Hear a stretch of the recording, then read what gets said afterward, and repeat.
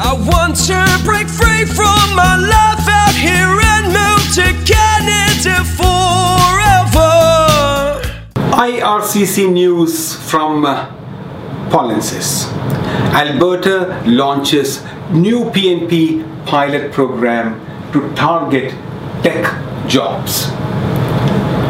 The Alberta Immigration Department is luring tech personnel into the province through a new Alberta PNP pilot program.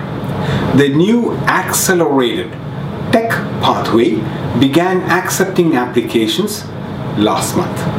This program will offer technologists and professionals like civil and mechanical engineers, medical laboratory technicians, software developers, and graphic designers, and many more, an opportunity to be selected for Canadian permanent residency through the Alberta PNP program.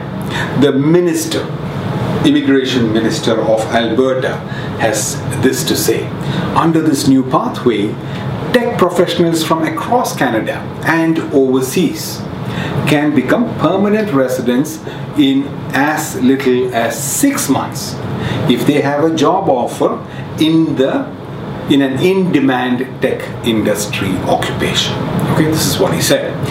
This program will operate similar to other Alberta express immigration routes.